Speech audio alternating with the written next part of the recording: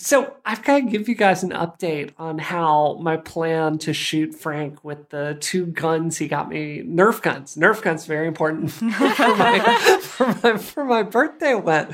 But before I tell you, I just want to stress, like, we recorded the show last, what was it, Wednesday? It was Wednesday night. It was night. before all the horrific stuff happened last week. So it was before Dallas, all of that. I would not have done this if those events had happened before it. So just as I'm telling you the story, understand that's the context. So we started Rocket last week. I was announcing to the world my diabolical plan to wait for Frank to come home and then to wait on my roof with my Nerf sniper rifle and my Nerf assault weapon and shoot him as he left the car. So, I activated Find My Friends, and I'm sitting there, I'm actively tracing Frank coming home. And usually it just takes him 20 minutes to get home, but it took a really long time. And I'm watching, I'm like, huh. So, I keep I'm up there on the roof and I'm baking because it's hot. and finally he keeps coming home. He starts texting me like, oh, I'm 20 minutes away. I'm 10 minutes away. And I get there and I'm waiting up there. I've got my gun and he pulls in and I see that he has a crate of Nerf weaponry in the back of his car. And he's staring right up towards the roof. And I tell you, it was like the Matrix. Like he opens the door of his Toyota Corolla, like guns blazing, and is like aiming up at the roof looking for me. And I butt skid all the way down our roof. I land on the ground. I run around to the backyard and I just start firing at him. And then I follow up with the Nerf assault rifle. So what he'd done is it was just like a 1 in a million chance that he goes, oh, I'm going to listen to Rocket today because it went live. So he knew all about the plan and stopped off for a crate of Nerf weaponry. So I was going to ask who sold you out, but it was you. Right. You sold yourself out. I did it. It was very diabolical of him. So I got shot a lot. He got shot a lot. So, guns at home, just bad idea, I think. So. Well, I mean, on the bright side, we're going to have one more regular listener of the show, and his name is Frank Wu. Yeah. Hi, Frank. Thanks for joining us. He'll never trust again. I love that. I baked up on our roof for like an hour. Like, I feel like you're going to have to go get a new foundation, Shane. Yeah, it's really not good. So I have to understand, you took a bus to Maine? Yeah, seriously, Simone. The bus broke down? No, I did not. I took a bus to Boston. And then I met my cousins there, and then we drove to Maine. However, some timing things happened that made both of my buses to and from Boston hellishly horrible. So tell us about Not the buses. So I was going to my grandmother's surprise birthday, her 85th birthday in Maine. I haven't seen her since I moved to New York. She lives in Vermont. Lovely lady. Happy birthday, Grandma. Yeah, happy birthday, Grandma. I don't think she listens to the show. I'm sure she doesn't. I don't care. It's probably a good thing she doesn't. I'm just shouting it out to the universe. Because I still have to explain to her that I don't make video games. I make videos about video games every time I see her. I love her. You should make your own video game just once. Yeah, just so she'll be right. Yeah, exactly. Yeah. Here it is, Grandma. My video game that I've been working on for the last, You should just show her something like Overwatch and be like, yeah, I did that. That's me. Diva, that was all my idea. She's not going to know. I am Junkrat, just in real life. Yeah. God. So no, I ended up, I was at work until like 2 a.m. on it was Thursday night, and my bus was at 4. So I had this like nightmare scenario where I was working, and then I Ubered home, and I packed, and I Ubered right back down to the Port Authority and got on a bus at 4 a.m. and it was freezing. So like it was like 80 degrees in New York all that week. And as soon as I get on that bus, it is 60 degrees, possibly colder. I don't understand temperatures. It's freezing. I packed for a beach vacation, and what I got was 3 straight days of Maine raining, no sunshine, no humidity, just like straight up 50 degrees the whole time. I suffered, you guys. I was at the whim of nature. I'm very sorry for the whim of nature. I do have to ask, you had checked the weather before, right? I did not, because I was packing at 2 a.m. because I was at work. Okay. Here's the thing. I made a mistake. And this is like the one time that I make that mistake. And of course, people are giving me crap for it all weekend. And I'm like, the one time. I always pack leggings. I overpack. Anyone who knows me will tell you that I am an overpacker. And I pack an outfit for every variety of weather. And it frustrates people to no end. And the one time that I don't do that, Maine is like, suck it up. Gonna be 50 degrees. Enjoy your short shorts. So is that why you were a little terse to me? I'm like, hey, Simone, no, a great oyster bar in Maine. You're like, I do not eat oysters. That was probably why. You were freezing. You're freezing. This is like part of the story. Sleep. I was dying. You're like, I don't care. This is the part of the story I can't figure out.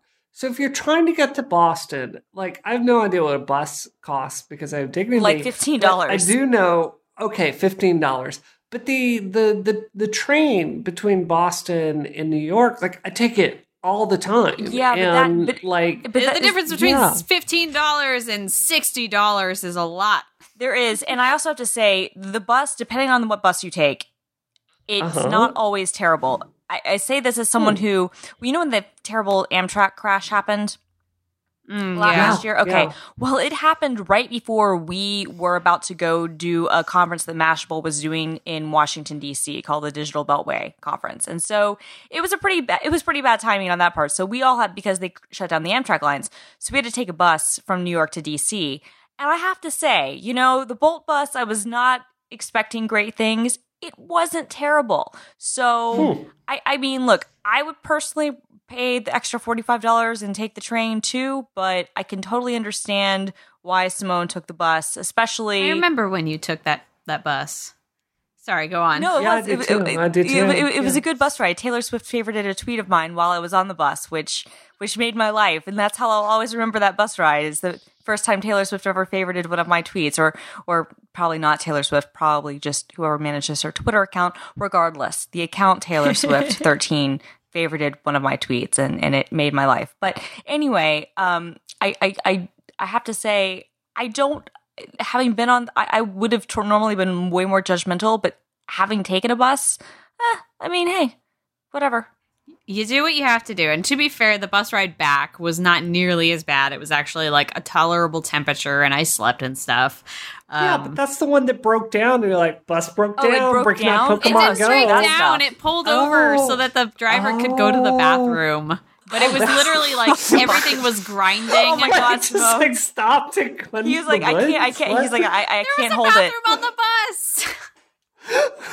You act like I'm traveling like an animal, like you've never seen a Greyhound before. I'm picturing Christina can relate to this. When I think about buses, I think about like the church buses I took in the 90s when I was a teenager to like go to DC to pledge to, save my virginity until I was married. And then I had sex the next week, like that's what I think about. Well, and also real talk, can we talk about those church buses? It was a lot like that, actually. Can we talk about those church buses and how much sex happened on those church buses?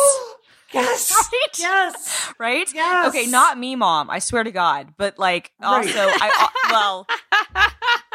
that was actually funny. By the time any of that was happening, I had already like my relationship with God was no longer like great. So I wasn't going on church bus things, but I just remember being like in middle school and going on those buses and being like, there are kids like doing stuff in the back seat that Jesus would not approve of. Oh no. Yeah, my one of my best friends growing up, his name, he won't mind me saying, was Brody Ivy. Like, he got permanently kicked out of my church for getting his Mac on in a very graphic way with another girl that went to my church in the bus. So, yep. Well, I was clearly on the wrong bus. You're clearly I should have been on that church bus to Boston. Looking for a church bus. Instead, he had to pull her off the side of the road to pee. Now, did he use the bathroom on the bus, or did he like go in the bushes? Because I am imagining a guy going to the bushes. On the bus. Okay. Like, well, we're civilized people. I've literally had cab drivers pull over to pee in bottles before. So I have also, yes. So welcome to New York. To New York. It's been waiting for you. Exactly. Okay. And we should talk about tech. Hello and welcome to Rocket, Accelerated Geek Conversation. I'm Simone de Rochefort. This show is brought to you by Casper and Blue Apron, as well as Women in Game Development, Breaking the Glass. So, I'm joined tonight by Christina Warren, Senior Tech Correspondent at Mashable.com, and Brianna Wu, Head of Development at Giant Space Cat. How are you ladies doing? You have any more to give me?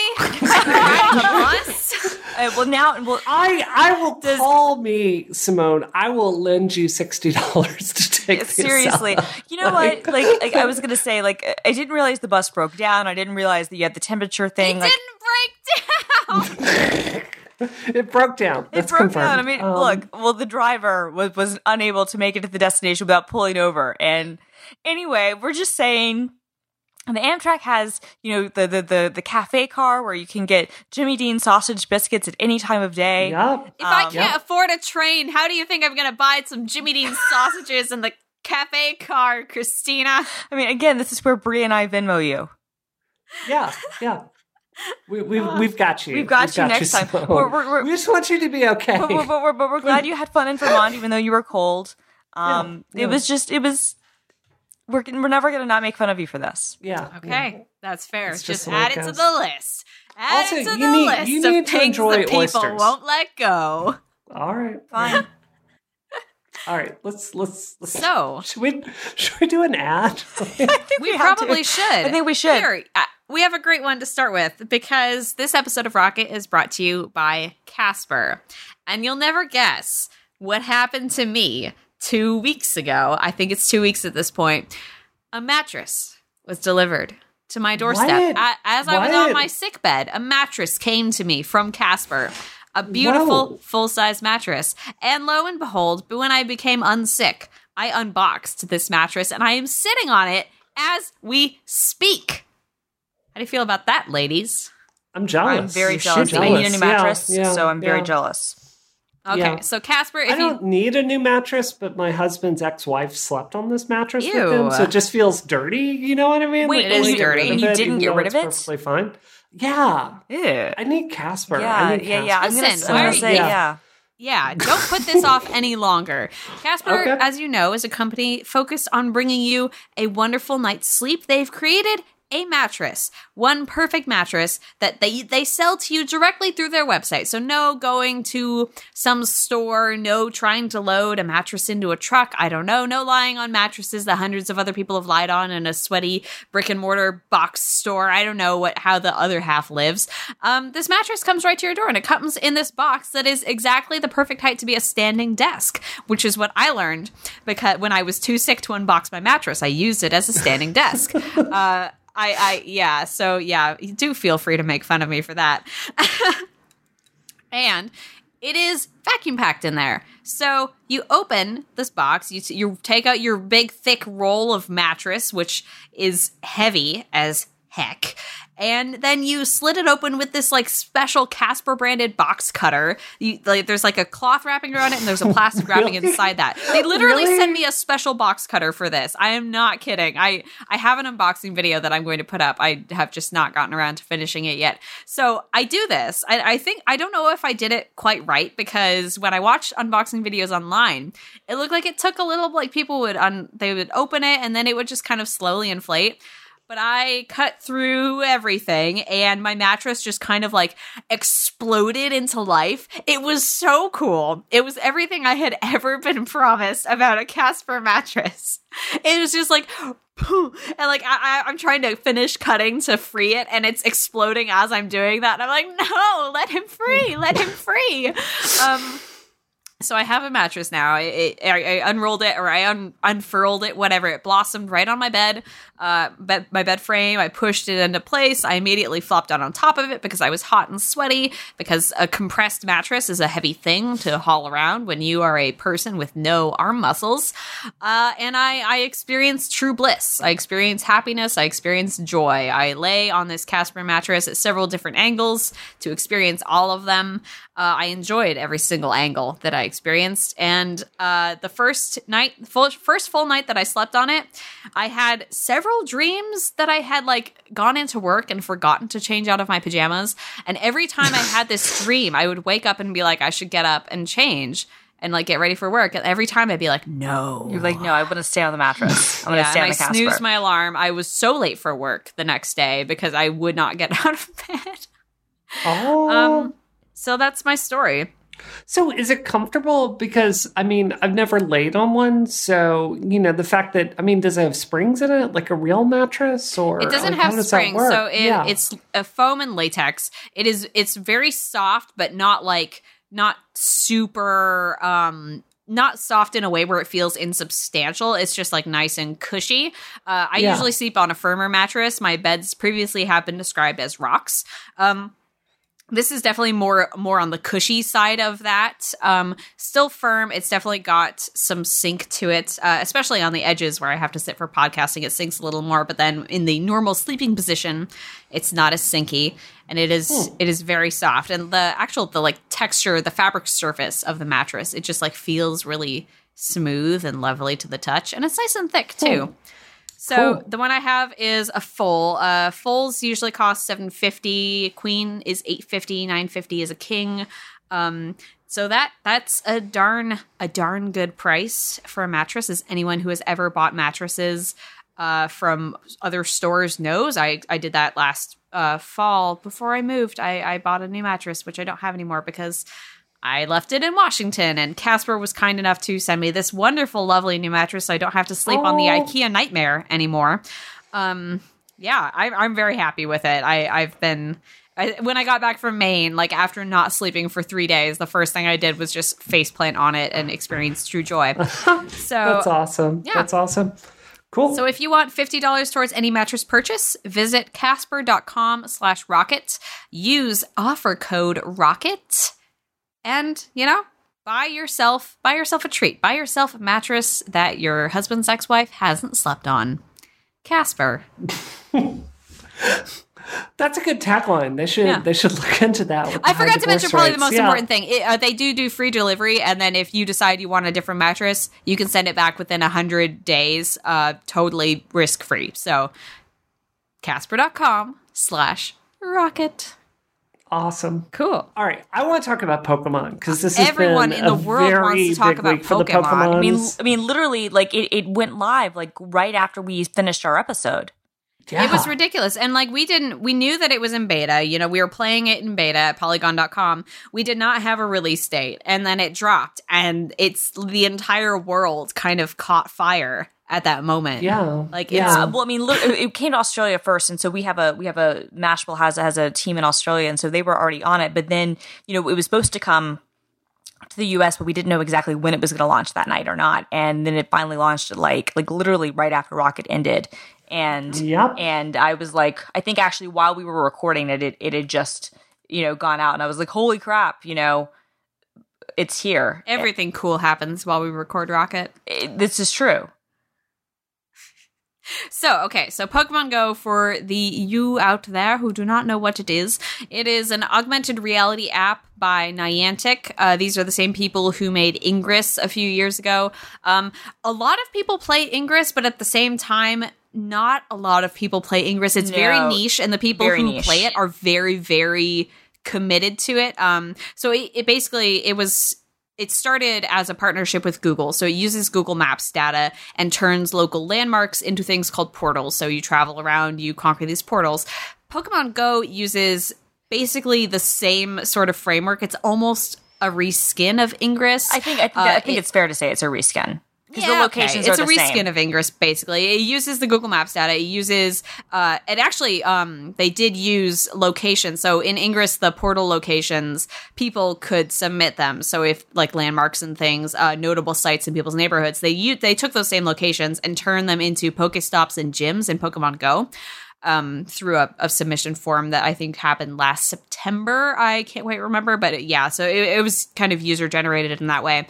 So Pokemon Go, you boot it up, you basically just walk around your neighborhood catching Pokemon, which populate your neighborhood based on human population, I believe, and you stop by local landmarks and get Pokeballs and stuff, and it's the most complicated thing to explain if you get down into the weeds of like different items and the gyms and what you actually do, but it's the most simple thing, and it's a very simple game. It's very simple, call in its the essence. gameplay shallow, actually. Oh yeah, for sure. Yeah. In fact, I don't know. I'm really curious about the longevity because, I mean, I accept that this isn't going to be a full-on Pokemon game with, like, learning fire type versus grass type and, all that kind of stuff. I accept that that's not the game that this is, but the battles are very, very simple. So I don't know. I'm honestly surprised because I know, phones these days 100% have the capability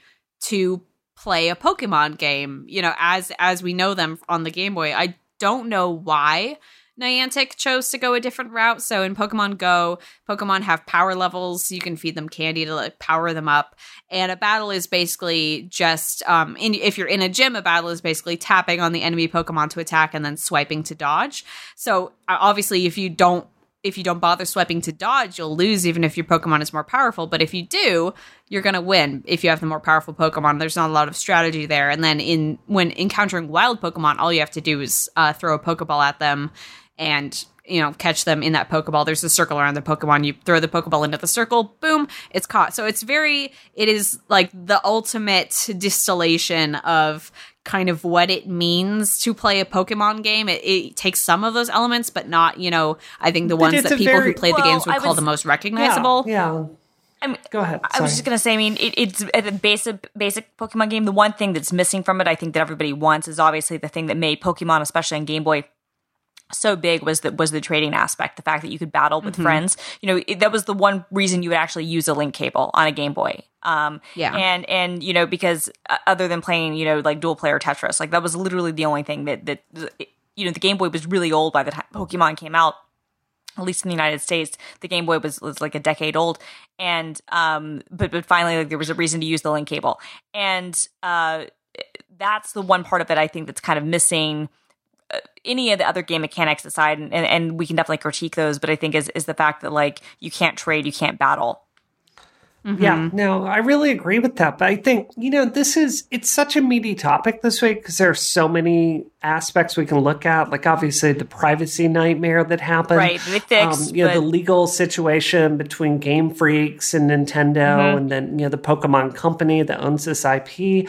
I guess to me, one of the really interesting aspects of this story is watching Nintendo's stock price shoot up, even though they get nothing from this app. Right. Even though, that's the funniest part of this, right? Is that, like, right. Nintendo, everybody associates Pokemon and Nintendo together, as they should, because fundamentally, the company, the characters are owned by Nintendo, the Pokemon, and then the Pokemon Company licenses them from them and sells them to other places. But, they're not responsible for this game. As Simone was just saying, this is Niantic who made Ingress, which was a Google spinoff, which, they're the ones who are doing this. Like, this is the most successful, far and away, like, mobile game offering, that the Nintendo has had. But this is not a Nintendo product at all. Right. Yeah. Well, and that's what's really interesting because, Simone, you've seen Nintendo try to do stuff like this so many times. Like the 3DS, they keep trying this geolocation stuff or gameplay with cameras. How many times have they tried to pull it off? And then you get hardware that does it dependably without that. Like Nintendo products kind of feel like children's toys sometimes. So, it's just very fiddly. So to me, I'm not one of these people that is always saying Nintendo's going to die, they're dead, blah, blah, blah. or that they need to go software only, because I think you can look at Sega and see that hasn't really worked out well for them. Right. But this does give me a lot of pause about what the future of Nintendo is going to be, because clearly this is a really good fit for them. And I don't know what to conclude from this. Like, does Nintendo need to keep making dedicated, handheld hardware? I mean, I would say they do, but I think that they also need to go harder and create real games for the phones. I think they have to accept the reality. I mean, as you were just saying, and Simone can just attest to this too, they've tried so hard to make this sort of AI, augmented reality stuff work on other platforms, like on the DS. Mm-hmm. It hasn't worked. Granted, the DS is still a successful platform. It's sold really well. They're still pumping out hardware. The games are good. Like they sell more of those than they obviously have with the Wii and whatnot, but like the Wii U. But it hasn't taken over the world like this. I mean, this is literally one of the most popular stories in the world right now is this game. And the game, if we're going to be honest, is pretty simplistic. It's awesome and it's fun, but game mechanic wise, it can be critiqued and should be critiqued. You wonder, like, how much better would this be if Nintendo was actually actively involved and wasn't simply licensing its IP? And so to me, I feel like, yeah, they probably, I think as a company are too proud to ever get out of making dedicated consoles, even though, that might not always last for them, just realistically speaking. But I feel like this proves just that the interest in this, how much people want to play with this, with their IP and with their characters on what their real handhelds are now, which are phones. And if they aren't considering bringing full games to the phone now, seeing the success of this, then I don't know if there's any hope for the company if they can't accept the reality that they have to do something. You have to meet people halfway. I do think that Nintendo games, other than Pokemon, could be very successful on phones, and that they definitely should explore that. I don't think that we'll see ever anything quite like this. I made a Pokemon Go explainer today, and one of the things that my producer asked me to answer was, why is this so popular? Is it like lighting a fire under people in such an extreme way? And I think it's honestly because, if we're being honest with ourselves, the Pokemon craze has never actually died. It peaked in the 90s and then it kind of went down to a low simmer, but it's still going. Like, totally. I know people who are diehard Pokemon fans who have been for years, and they're out there. And even if you weren't a diehard Pokemon fan in the 90s when that craze peaked, you knew of it. You knew someone who was into it. You were maybe a parent who was like, oh my God, why is my kid asking for these Pokemon cards? Why does my kid want a Game Boy? You were peripheral to this and saw it happening, but you needed to buy something extra to access it and understand it.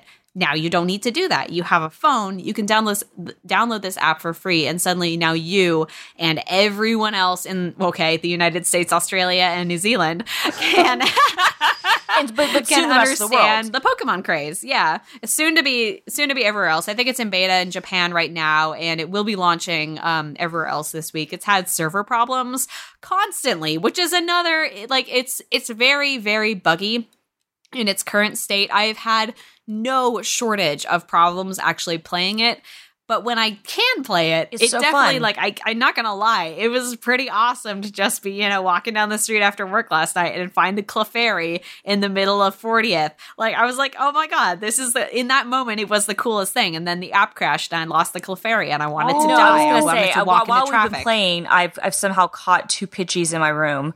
Not that I need any more of them, but it's fine. Pokemon in my room.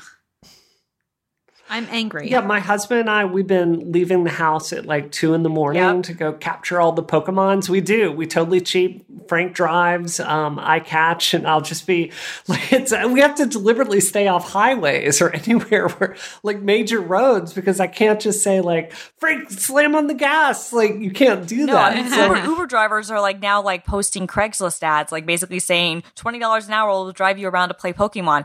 And that's awesome. Which is awesome, right? Super smart. So, and I've actually considered doing it. On Thursday morning, it was really funny.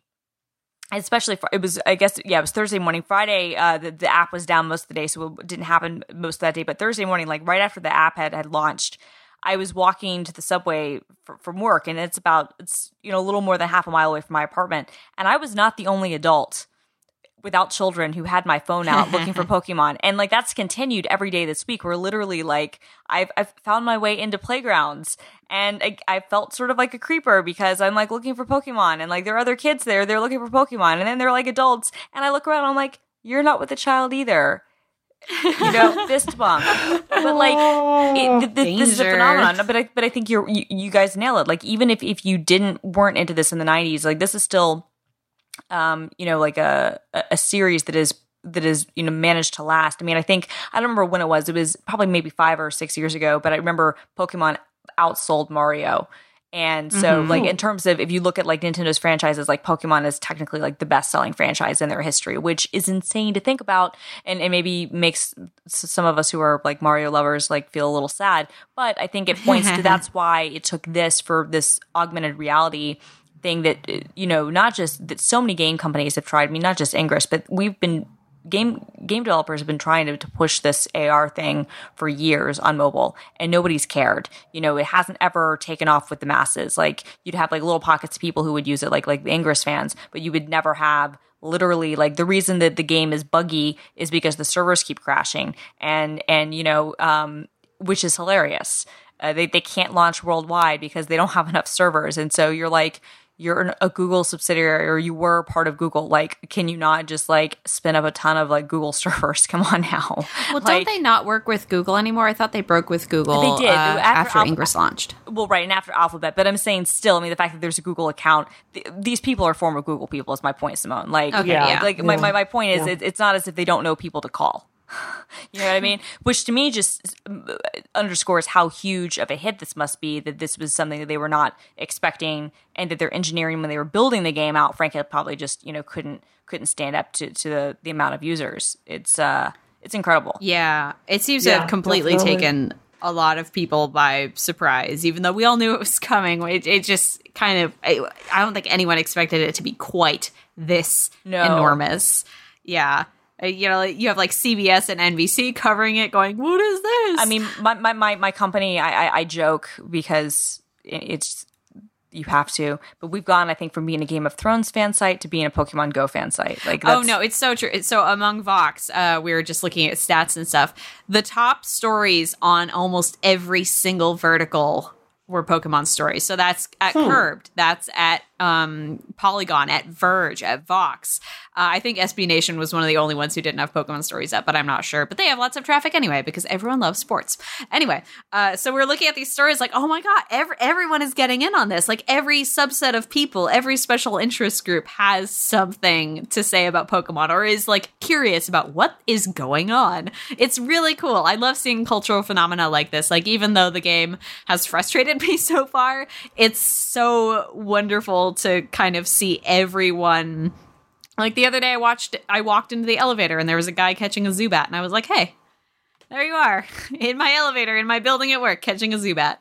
That's so funny. It's so cool. So I want to talk about the privacy nightmare, but maybe we should do an ad and then move on to like the disaster that happened this week on iOS. Yeah. Sure. Let me tell y'all about Blue Apron. Because this episode of Rocket is brought to you by Blue Apron. Yay! Whose mission is to make home cooking accessible to you, and to you, and to you, and to you, and to everyone. Just like Pokemon. For less than $10 a meal, Blue Apron will deliver the ingredients for wonderful seasonal recipes directly to your home. You will pick up a box of delicious, fresh food and a recipe that will instruct you on how to turn that food into a wonderful meal in 40 minutes or less. You can use it to feed yourself, feed your family, feed your dog, if that's what you're all about. I don't care what you do with this wonderful food as long as someone enjoys it, and someone is going to, because Blue Apron has darn good recipes and darn fresh ingredients.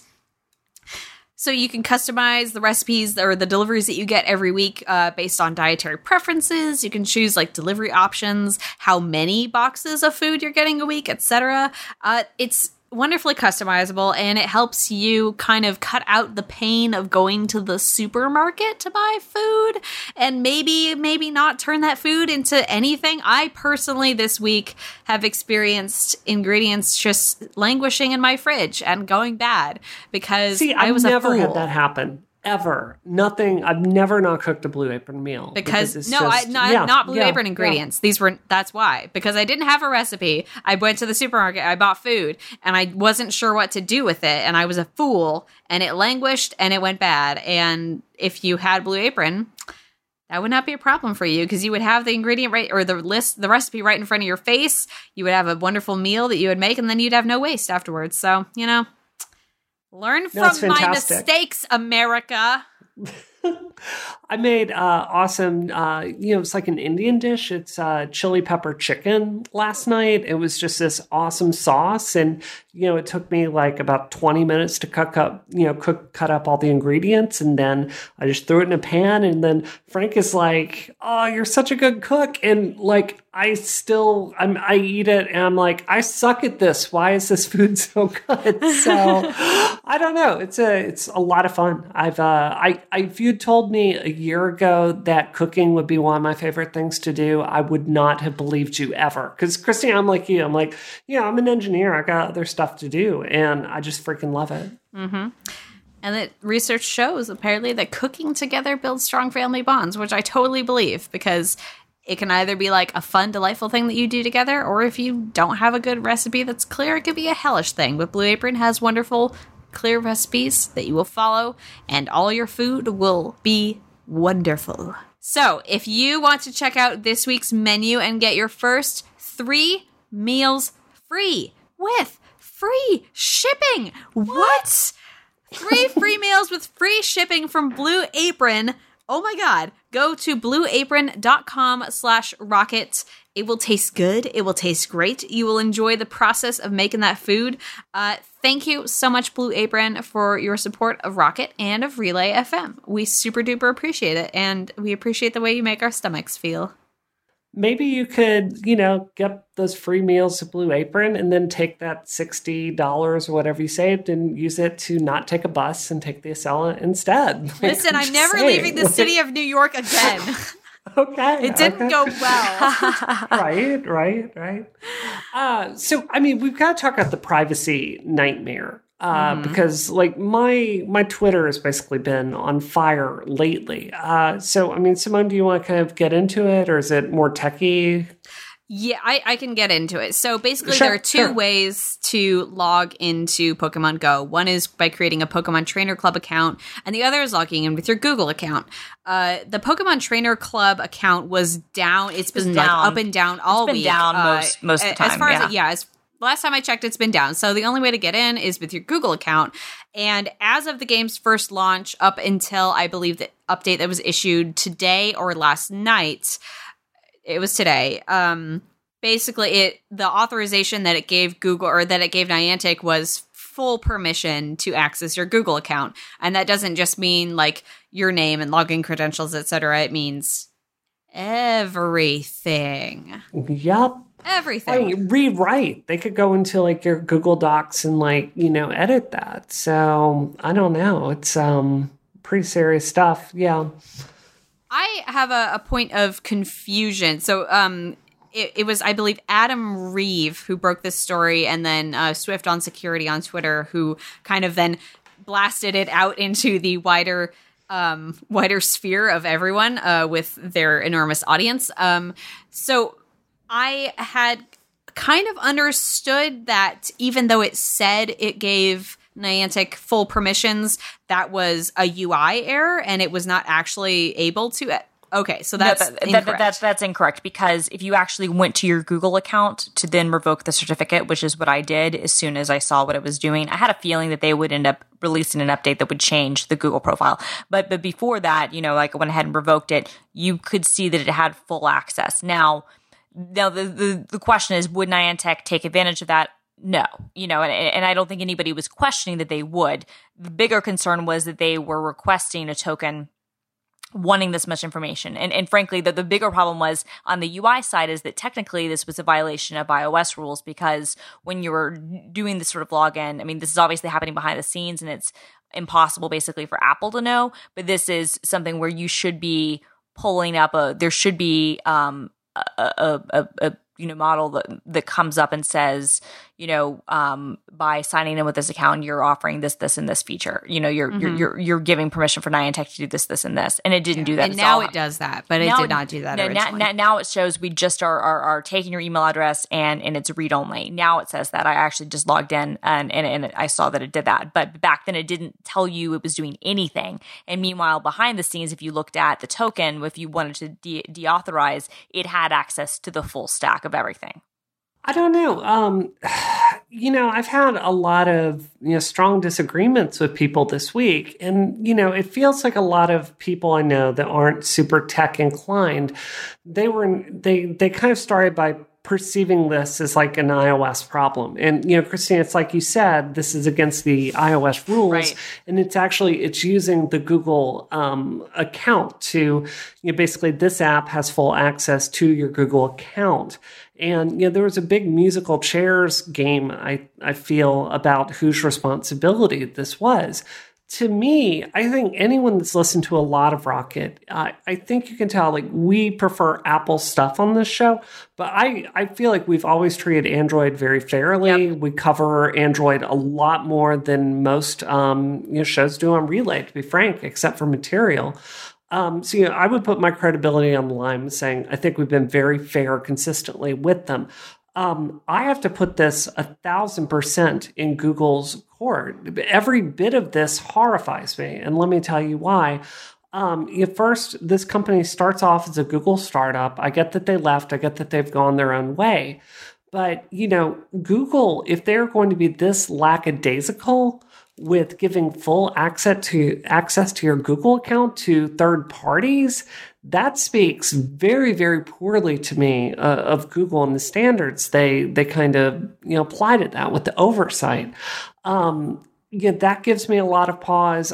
A conversation I've had a lot with people that don't work in the game industry is this tension that exists between game companies, which frequently operate by a free-to-play model, trying to get all of this information about you. And it's so much worse than you can imagine. Like, I think most of us, accept that they're going to get some data about us. But I think if you understood, like, the way that they compare the metadata with other large sets of data to figure out your friends, to basically send people these extremely expensive ads, which you'll see on Facebook or Twitter saying, hey, will you install this? If you see an ad like that, that's because big data has assembled this data from either your friends or you.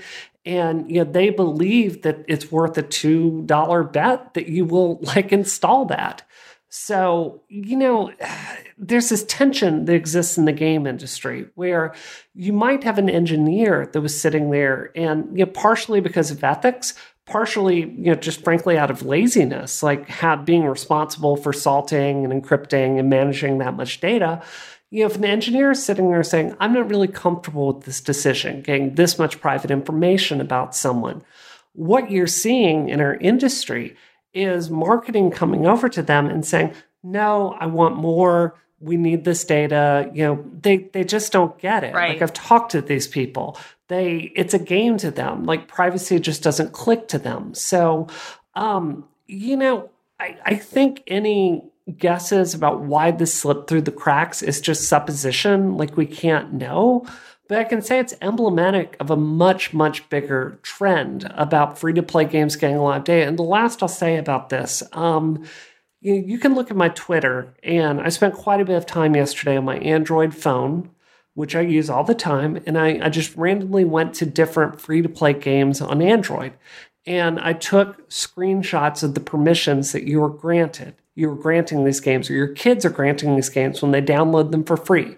Disney games, My Little Pony games, these are mainstream titles. They are asking for extremely similar types of data. Everyone you call, access to your camera, all your location, complete access to your history through Google. Really draconian amounts of information. So that's my message, is if you were choosing to work with this free-to-play model, please understand this isn't an exception. This isn't an isolated incident. This is the way our industry operates. No, I think that's valid. I think in this case, what it kind of points out to too, I think is just kind of, the fact that there weren't checks and balances, like why, I don't think that I really don't think that they were asking for this because, they wanted access to this information. I think they just requested higher permissions than were necessary and didn't bother to think about the consequences of that. I think it's as simple as that. I mean, like you said, we're not going to know, but I'm not going to ascribe malice to their rationale for asking this. But in some of the other cases, I don't think you can say that, I think that for some companies, it absolutely is a business model decision for them to get as much information as they can because, part of the thing for free to play is they need to get advertising profiles, and that's the only way they can make the investment that they're making in these games, and it's a very real investment, make money for them. So I think you're right. I think it is emblematic of a bigger trend, but I think in this case, it really kind of, to their credit, they did respond very quickly. At first, they were like, no, it's not really a problem. Then I think they understood the significance of what the outrage machine was and that it wasn't going to go away. And to Apple's credit, too, I'm sure, because Apple had to push this through the queue to get updated as fast as it was. The update was out within, 24 hours of the news breaking. But, thank goodness that we had people out there vigilant and looking at this stuff and figuring out what information this was collecting, because if it hadn't, this is the most popular game in both app stores. And obviously this was just an issue, I think, affecting the iOS token, but still, this is one of the most popular games, if not the most popular game we've seen in years. We haven't seen a phenomenon hit on mobile games where apps are kind of declining anyway in years. And this could have been really, really bad if this was discovered, several weeks down the line. And for me, what my big thing is when I was talking to one of my colleagues about how we were writing the story, and she didn't really, I don't think, kind of dismiss the significance a little bit. Oh, well, they're not going to use it to break into your account. And I said, you're right. I'm sure that they won't. But do I trust their servers and not getting hacked and then people having access to this stuff? It becomes like a secondary question. It's like even if you believe that Niantic had great intentions and would never abuse their power, it's like once they have tokens to give them that much information, that makes them that much more of a powerful target for somebody to try to break into their systems. Yeah, and there my answer is always no. I don't trust X game company servers to protect anything that I have. So, even though I have to sometimes. Yeah, it's been a whirlwind of, excess joy over Pokemon Go to the sudden crashing realization of like the huge data breach to, at the stasis we're at now where it's buggy and ideally no one's information has been stolen or hacked. Can I tell one quick story? And I'm going to keep all of the details out of this, but there's a colleague that I have in the game industry. They work at a very large mobile game conglomerate. You've definitely heard of their name. And they were telling me a story of sitting down and going through all this metadata that you have. Because Simone, you were just saying like, well, I just accept that they're going to get it. They were going through all the info that they had about this person, and it was pornographic, the amount of stuff they had on him, like where he goes every day, where he likes to shop, who his favorite sports team was, like all of this kind of stuff. And they actually, the game type that they were working on, it's one of these game types where it's less content in the device, and it's more of like accessing a web page dynamically. So they sit down and they go, you know what, we're going to try to just look at this data and make an IAP just for this person. And we're going to price it really high just to see if he'll buy it. And it was something kind of eccentric, and he totally did. He put down a ton of money about it. That is the amount of information that they've got on you. And it is a lot of it. So for me, I'm a game developer. I obviously strongly prefer the pay for it upfront model, even though the public clearly disagrees with me. But I think that if we're going to keep doing this model, we need a lot more consumer awareness about what the trade-off actually is. Okay, so you all know what one lady game dev talks about when she's with her friends. But have you ever wondered what all of them talk about when they're alone? What gossip, what salacious, dirty, filthy gossip the lady game developers have for you, and also what tips and what tricks and what things they have learned that have helped them survive in the meat grinder that is the game industry. So a book right now called Women in Game Development, Breaking the Glass Level Cap is out this week from CRC Press, telling personal stories from tons of the game industry's most outspoken developers, including our own Brianna Wu, who you have one chapter in the book? I have a chapter in it. Is that true? It's a very practical how-to guide about, it's everything from like picking a specialty, like how to find something you can do in the game industry that will last you for a really long time, what areas to stay away from, and frankly, a lot of political advice about, how to survive in honestly an extremely sexist field. So, there's, but like my chapter isn't the one I'm excited about this book. Like Brenda Romero, she is awesome. And she did a chapter. Do you know what her chapter is about? I don't. I will know when I get my free copy though. Oh. So it has people like Brianna, people like Brenda Romero who have been in the industry so long and who know so many things, and as well as some newcomers to the industry, some fresh blood telling their stories of their challenges and their triumphs, what they've been through. You can get this book if you're interested in it now on Amazon or direct from the publisher at Routledge.com. I'm going to spell that out because it's one of those words, that has some letters in it. It's ROUTLEDGE.com. So yeah. Check out this book. Let us know what you think of it. I'm very curious. I want to read your chapter, Brianna. It sounds intense. One of the reasons I said yes to this project, and this is, if you work in academia, more power to you. I respect you. Like, we work hand in hand. Academia are the ones that come up with a lot of our 3D algorithms that end up like really changing the industry. But one of the things I really liked about this book when I agreed to do it is, this isn't, a PhD student sitting down writing some prescriptive theoretical thoughts about the game industry. That's just not a project I would be interested in participating in. This is like practical, pragmatic advice from women that survived here for quite a long time. So I guess that's just my message. Like, it's a very pragmatic book with like real world stuff in it. Yeah, that sounds awesome. Yeah. Well, thank you so much for letting us know about it. All right. Gosh, do we want to tackle the Magic Leap kind of non-story? We've got to. Okay. Yeah. I realize I just called it a non-story, but yes, we will tackle it after talking about Pokemon for, I guess it hasn't been an hour because we did quite a bit of pre-show. Okay, so Magic Leap is a super cool mixed reality technology where you can use your hands to use your hands in the air to basically control what is happening, what the computer to input commands to the computer and it will understand them. It looks super awesome so far, but we don't know a lot about it. And an article in Business Insider today talked about how the company Magic Leap has sworn thousands of people to secrecy. And these people are all apparently very excited. A lot of companies like Disney and Lucasfilm owned by Disney, companies are working with Magic Leap on secret stuff that is super cool, but nobody freaking knows what it is because of all the NDAs, a literal mountain of NDAs.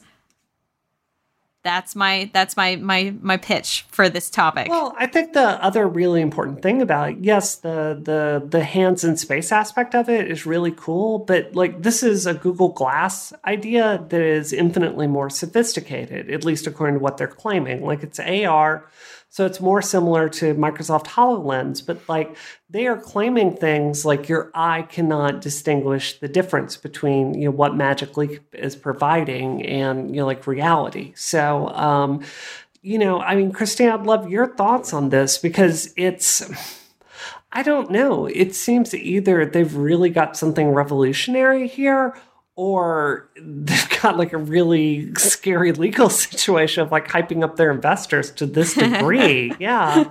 Is it the Theranos of VR or is it I don't know. I think there's a there's a reasonable concern. I mean, there. I think that seeing what's happened at Theranos, we should be asking these questions. And I guess what concerns me more than just the NDAs, which, I mean, it is what it is the fact that what stories we have seen about the company and what information we do have has been so secretly guarded and has been so shrouded. Like, there was this great, Wired story, which gave us a better look at anything they've been doing.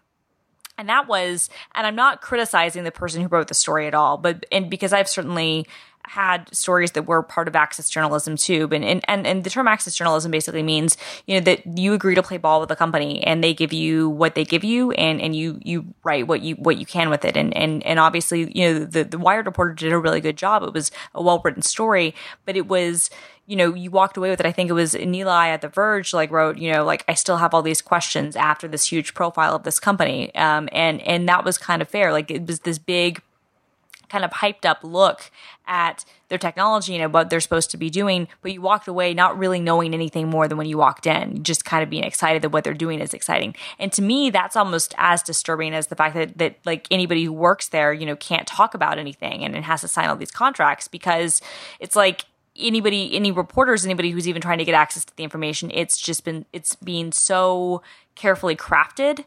It's like, the way their storytelling is more, it's worse than Taylor Swift. You know what I mean?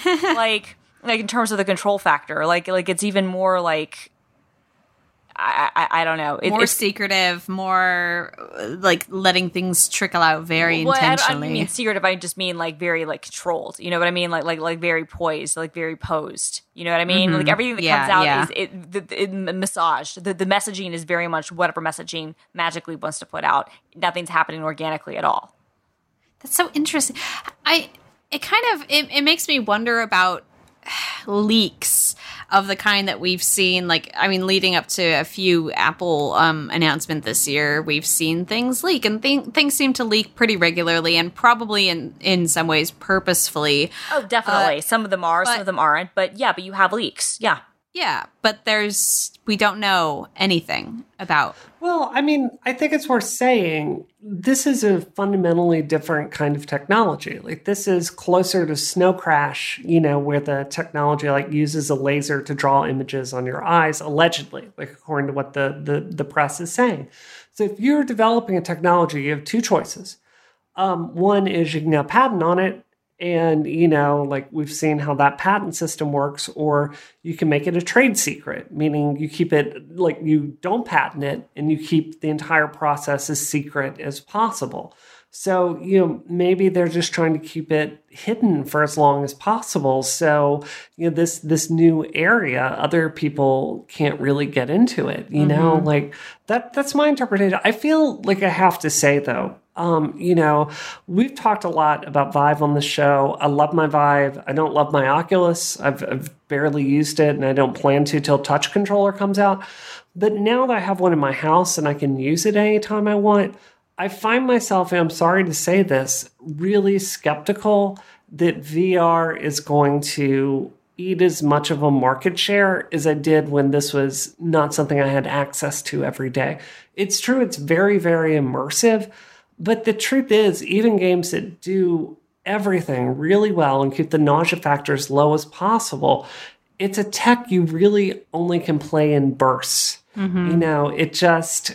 It's hard to explain, but it's just it's like an iPhone game. And even though it's that much more intense, you're never going to have people grabbing a VR headset and just casually putting it on like you pick up your iPhone and get addicted to it. Mm-hmm. So I'm very confident in this direction for the future of technology, but I find myself believing that HoloLens and Magic Leap, if it works, that is going to be more the direction that's successful. I think VR is going to end up being more of a niche, just to be honest. Mm-hmm. So VR, the Ingress of virtual reality, HoloLens, the Pokemon Go of virtual reality. Yeah, I think that's it. Speaking of which, what a perfect device to play Pokemon Go on. Yeah. I have interest in what Magic Leap does, and at the rate that technology is advancing, I wouldn't, doubt anything that they say they can do. But yeah, it is strange to me. Nothing, no information. Anything left to wrap up with? I'm good. What about you, Christina? I'm good. I'm with you, Brie. Like, I don't want to be skeptical, but I am. I'll believe it when I have one in my home. Yep. So send a magic leap to us here at Rocket, and then we'll believe you. It's as simple as that. I think the one thing I would say is HoloLens is out there. And like, Christina, I know you did the first tech demo, or someone in your office did. Yeah. I can't remember. Have you played it lately? I haven't played it lately, no. It's really good. I don't know. I think I find myself, if I had to bet on anyone doing winning currently, it would be Microsoft. So you take that for what you will. Dang, put your money on Microsoft, Rocket listeners. What are we up to this week? Bree, what are you up to? I have a piece tomorrow coming on Daily Dot. Yay! That's going to be a lot of fun. It's on Ghostbusters and kind of the backlash against that. So I've got that. I'm interviewing one of the most important women that works for Apple. So it's Anna Lenoche. She's a DJ on Beats One. So basically, they got one of the best known women DJs in the entire world, if not the best known, and gave her a 2-hour show a week on Apple Music. So, Apple Music, I think consumers are a little bit confused about what it offers versus Spotify. And one of my very favorite features is this live show that comes out every single week that you can listen to extremely well-produced dance music for 2 hours. So I'm interviewing her. I've got a piece in iMore about that. And I have another iMore piece that's coming out this week. Christina, what about you? I'm playing Pokemon Go. I'm doing lots of Facebook Lives, and I basically spent the last few days deep down. I have a story coming out on Thursday that I can't talk about, unfortunately. But then it's cool, but it's nothing that exciting, so I don't want to overhype people. Okay. And I was knee deep in Prime Day deals. I was all about the Prime Day. So Pokemon Go and Prime Day have basically been my week. So that's what I've been up to. Nice. Are you going to see Ghostbusters this week? Yes, I am. Yes. I see it think Thursday. I think I'm seeing Finding Dory this week, but I do want to see Ghostbusters. It's been getting decent reviews, so that's all. That's all anyone wanted was a fine movie, a movie that was just Fine. okay. I mean, hey, It's fine. Yeah. The worst thing in the world happened to me today. tell us. Oh, no. Literally, I could not write a story more tragic. I finally went out to get mac and Cheetos, and they were discontinued. What? I didn't get them. They're gone. Are they gone? That's what the lady at the counter said. She said they're discontinued. Those were the words that she used as I stood crushed, crumbling before her icy gaze. Oh my God. So even the one on Broadway, I knew that Canal Street was sold out because that's what Henry T. Casey told us on Twitter, but he said the one on Broadway still had them. I didn't go to the one in the metro station. I didn't go to that one, but I went to the one on 7th, which is a block over, and they were out. This is really disappointing. I had them over. I had them on Friday. I got them from one near my house. So I had them twice, but I mean, maybe I'll go check the other one, but I'm kind of, if they didn't have them a block away, I doubt they'll have them on Broadway. I tell you what, the next time you're in Boston, I feel like my Blue Apron skills have progressed high enough that I could create a reasonable facsimile. I bet they would taste better. Yeah. I would venture to say they taste better. The thing is, though, is that there's something to be said about eating the fast food. Yes, exactly. I wanted the authentic, crappy mac and Cheetos, and I've been denied. I blame my sickness. Here's what I would say. I would hold out hope. I think that, obviously this means the test has gone so well that Burger King is going to do what they did with chicken fries. Remember when chicken fries were a limited time menu item, and now it's what's holding the company in business? It's keeping the company in business. So I think that this will be one of those things where they will see the light, just as Taco Bell did. Although Taco Bell, I think, always knew that the Doritos tacos were going to be a permanent menu item. They always say it's a test, and then they're like, no, it'll be full time. So hopefully, even if you can't get them now, Simone, we'll be able to get them for you sometime. In other fast food news, because this is what I care about.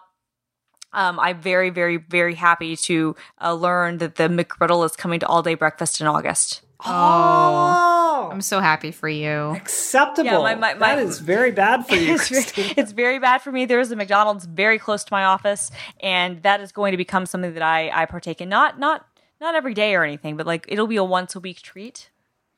It has like 800 calories. I know.